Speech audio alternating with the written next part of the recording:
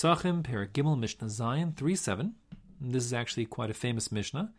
It says, Haholech lishchot es pischo. If a person left home on his way to Yerushalayim now to go do shchita, to offer his korban Pesach, v'lamul es beno, or if he's left home to go on his way to do the mitzvah of bris milah on his son, here the vav, the coordinating conjunction, which usually means and, means or.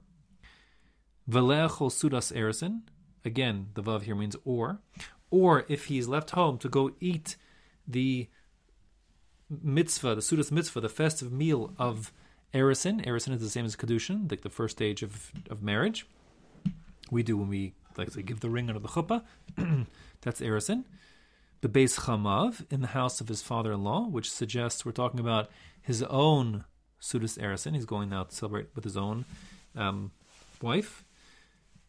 So the Rambam, however, seems to suggest that any sudas mitzvah will be fine. In the time of the Mishnah, just so you're clear, there were two stages to marriage that were separated by a span of time. Nowadays, we do the erison, which is the kedushin, and the chuppah like back to back. But in those times, there was a space of time. So he's getting, I'll call it engaged for lack of a better word, but it's a terrible translation. He's giving the ring. Then she'll be forbidden to the rest of the world as his wife, I'll call it his wife or future wife, whatever you call it. And he's now going to do that mitzvah. In all those cases, v'nizkar sheyesh lo chametz b'soch beso. He remembers that he left home to do his mitzvah, any of those, or any other mitzvah for that matter. And then he remembers that back home he hadn't gotten rid of his chametz yet. So what should he do? So the Mishnah says, Im yachol lachzor uleva'er v'lachzor l'mitzvaso. If he has enough time to go back home, do his biur chametz, and then get back in time to do his other mitzvah, his shchitas Pesach, his attending of the Suda, etc., the bris milah of his son. So then yachzor v'yivaer. Then he should do both. He should go back and do his biur chametz as he's supposed to, and then go back to do his mitzvah. However, v'im lav, if there's not enough time, meaning if he would go back home to do his biur chametz, he wouldn't be able to get to do his korban Pesach or whatever it is on time. Then mevatlo belibo, we let him just do a bittul. If you recall, midoraisa, we said that you're makayim the mitzvah of tashbisu, of hashbas, of getting rid of your chametz, by simply being mevatelit, considering it to be either ownerless or like dust. Machlokas Rishonim there, exactly the lamdus, whatever it is, it's for sure sufficient midoraisa to do bittul.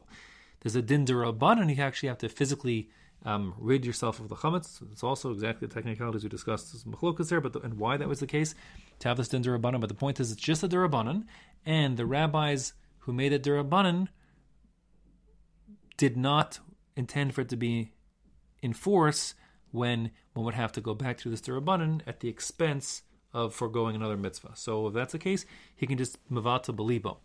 Now, mavata belibo literally means annul it in his heart. And there's a machlokas rishonim if that means just simply thinking that my chametz back home is ownerless and like dust of the earth, or if he actually has to explicitly say those words. So that's a separate machlokas.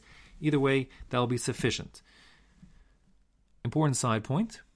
If it's already arrived for the time of biur, meaning the 6th hour has arrived, so now there's no longer the possibility of simply doing bittul.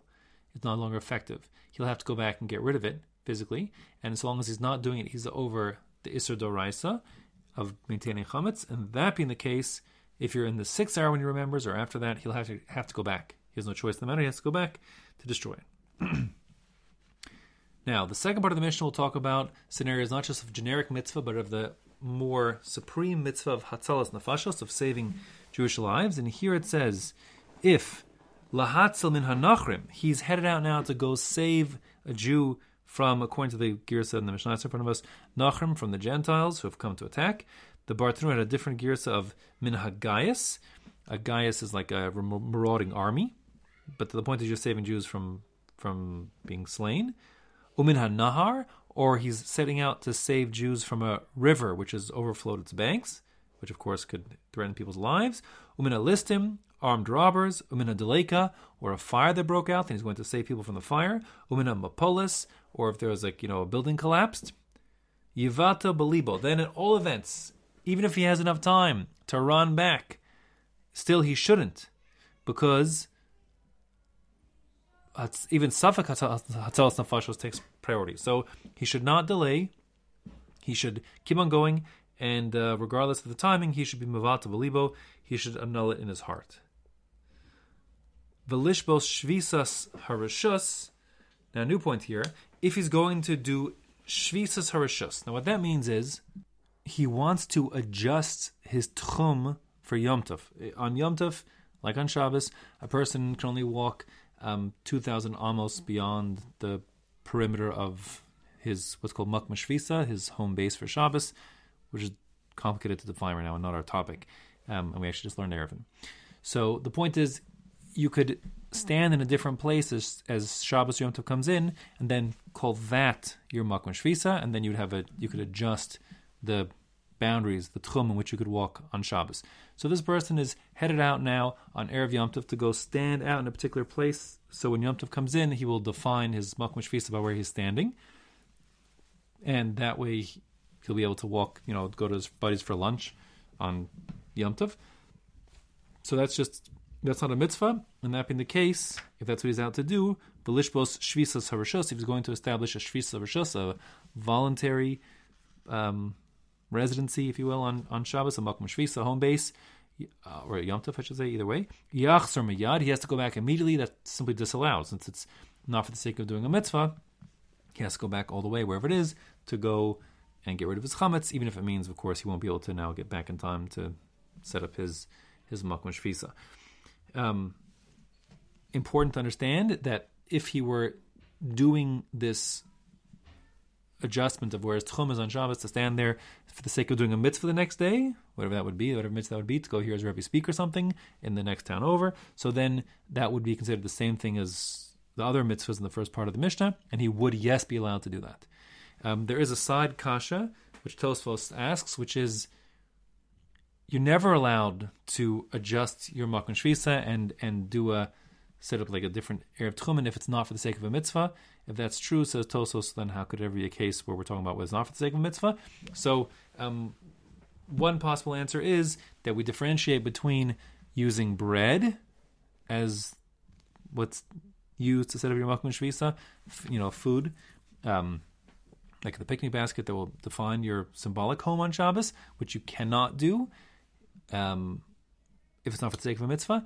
But there are those who say it would be permitted to do that, not for the sake of mitzvah, if what you're doing is not using bread, but just simply using your own person. You're standing in a particular place as Yom Tov comes in. That would be okay, even for a Devar Rishus. So, yeah, good.